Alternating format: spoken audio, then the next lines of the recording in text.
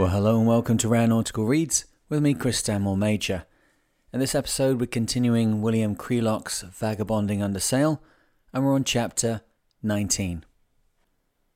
Chapter 19. 1 meal a week. 1 meal a week will serve you, and 1 suit, through all your travels. A quote from John Fletcher. The mud into which we dropped Content's anchor, we thought to ourselves was American soil at last. This was the USA. But all the Key Westerlies hastened to assure us that this was not the USA at all. It appeared that Key West was inhabited by a tribe who spoke of going abroad when they visited the mainland, and who depended for their income on shrimps, tourists from abroad, and on sundry semi-illicit gambling activities. It also appeared that the big white chief of the foreigners came here periodically from his big white house to escape from the rigors of civilization.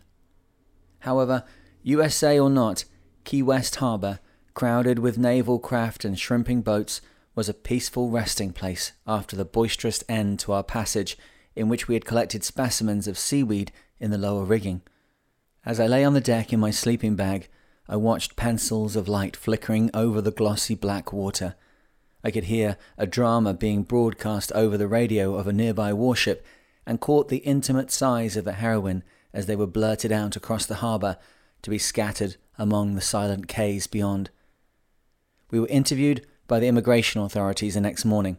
It appeared that we did not have one of the more important forms. We apologised and explained that we had not known about it, as we had never had to use it before.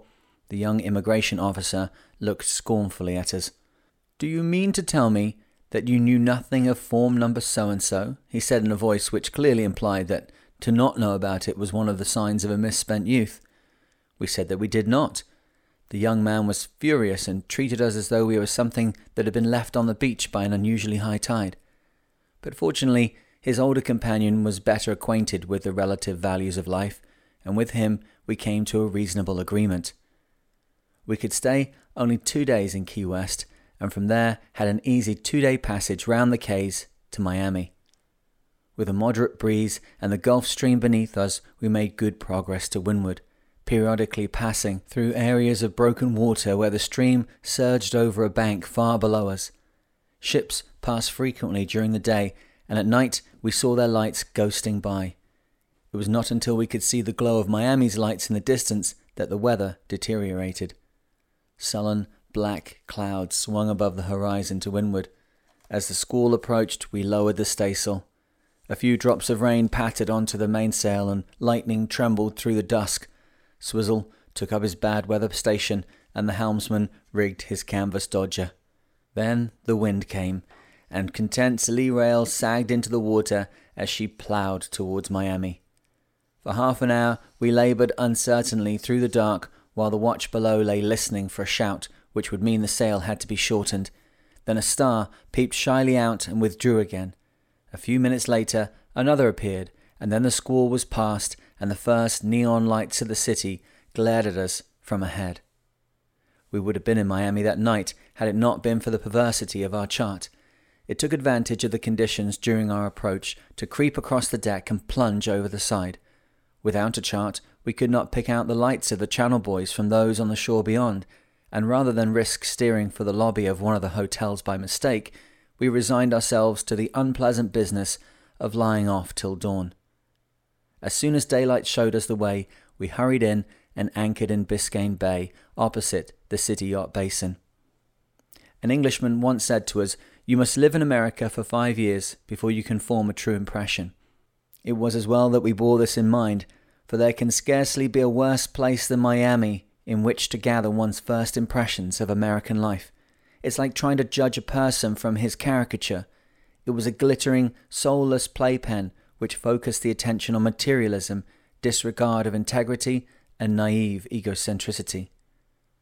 But though Miami is no more representative of America than Blackpool is of England, it was something we had to see. From the West Indies, we were entering another world. It was as though we had come from a darkened garden and were looking back at it from the centre of an immense crystal chandelier. While we were seeing Miami, Miami was apparently seeing something of us. Much to our surprise, newspaper representatives clambered aboard and later we paraded in our best and only suits before the television cameras.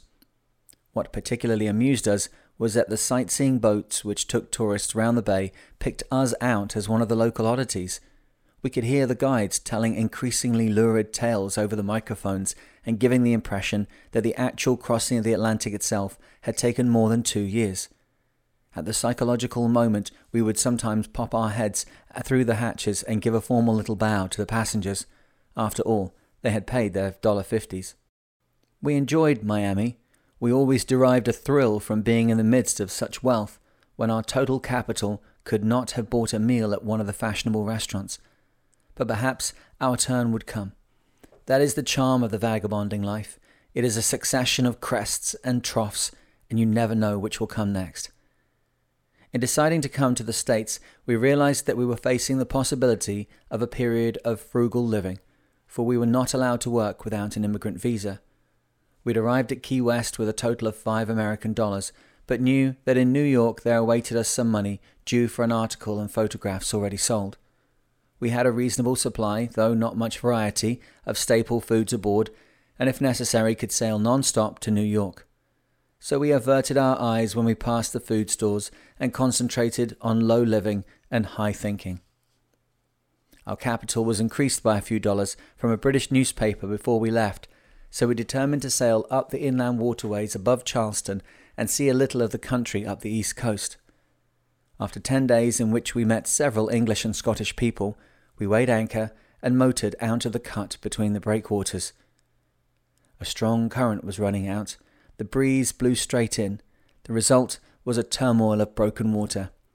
For the first time, we saw Content plunging her bow right through the steep, short seas, and as the bow rose, it sent a torrent cascading aft along the deck to the cockpit coaming. Once outside, however, the sea was fairly calm, and we sailed up the coast, past Miami Beach, where the fabulous hotels stood like a line of grotesque wedding cakes, to Fort Lauderdale, which we reached before dark. Here we were introduced to something of which there is no equivalent in Britain, the yacht marina. The yachtsman in Britain is regarded as a member of a curious but relatively harmless tribe whose fundamental dogma is, "Thou shalt be uncomfortable," and which is too small in numbers to gain recognition as a potential market. In America, the accent is more on powerboats, very often regarded as an automobile that happens to float, in which one wears fewer clothes and from which one can fish. The American yachtsman is numerically strong enough to command a special marketplace and special facilities. Bahia Mar at Fort Lauderdale was a superb example of the marina, and the management was good enough to allow us to lie there free of charge. Though out of season, there were a sufficient number of sumptuous yachts there to keep us happily browsing and to shame us into doing some painting on Content. We were still concerned about the approaching hurricane season, and after a few days left the friends we had made in Miami and Fort Lauderdale and took a larger bite at the mileage that remained ahead of us by aiming for Charleston, where we would join the waterways. Our first day at sea was mercifully calm, for it was my day in the galley, and for most of the way we had a perfect, lazy passage. The current gave us about 60 miles a day, which compensated for the light winds. Sometimes we were almost becalmed, and the helmsman rigged an awning and read a book, but there was always that 60 miles in the bank every day. But our repose was shattered one night by an electric storm which burst upon us. Thunder crackled just above the masthead and lightning flashed mercilessly. One moment the deck with its white-topped bulwark, the blue engine room hatch, the white capping on the cockpit coaming, all stood out in glaring detail. The next, everything was plunged into blackness, which almost numbed the brain. The searing flash again, the hideous crackle of thunder over one's shoulder, till the helmsman's eyes ached with the effort of adjustment. The wind rose a little, and the rain streaked down from driven clouds. The glimmer of St. Elmo's fire grew at the masthead, till we saw the Burgee fluttering in its own weird light. I was in the rigging, helping a recalcitrant topsail on its way to the deck, when I heard Don give a shout and saw him pointing over the port quarter. Clutching the ratlines, I turned my head.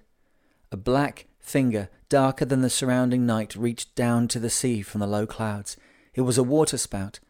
As I watched, lightning flashed again, and the column showed a pale grey with a flurry round its foot. It was moving rapidly across our stern a few 100 yards away. Then I glanced to windward and gripped the ratlins more tightly. Another flurry loomed up in a lightning flash directly upwind of us. For a moment, I gazed into the darkness, then another flicker of light, and this time there was nothing. I must have caught sight of the premature birth or the death of another spout. Within a few hours, the storm had passed, and next morning we found that the wind had headed us. Charleston now lay upwind, whereas Savannah was on our beam, so why not visit Savannah? We bore away, picked up the lightship, and sailed up the river and tied up at the little town of Thunderbolt. Thunderbolt was chiefly notable for our introduction to water skiing behind a speedboat in which 3 American lads were cruising through the waterways. Ernest achieved most success at this and even effected some thrilling, though at times involuntary, acrobatics. Don and I suffered because the skis were designed for feet of considerably greater overall length than ours. The result was that, though one's foot might remain pointing ahead, the ski branched out on its own at the crucial moment, with devastating results. When we set out from Thunderbolt a few days later, we had managed to sell an article for a few dollars, and now embarked on our waterway trip. True, it would take longer to travel up the waterway than up the coast, but we had become hardened to our corned beef diet, and the thought of rippling along in smooth water was very attractive. Content is scarcely an ideal craft for inland sailing.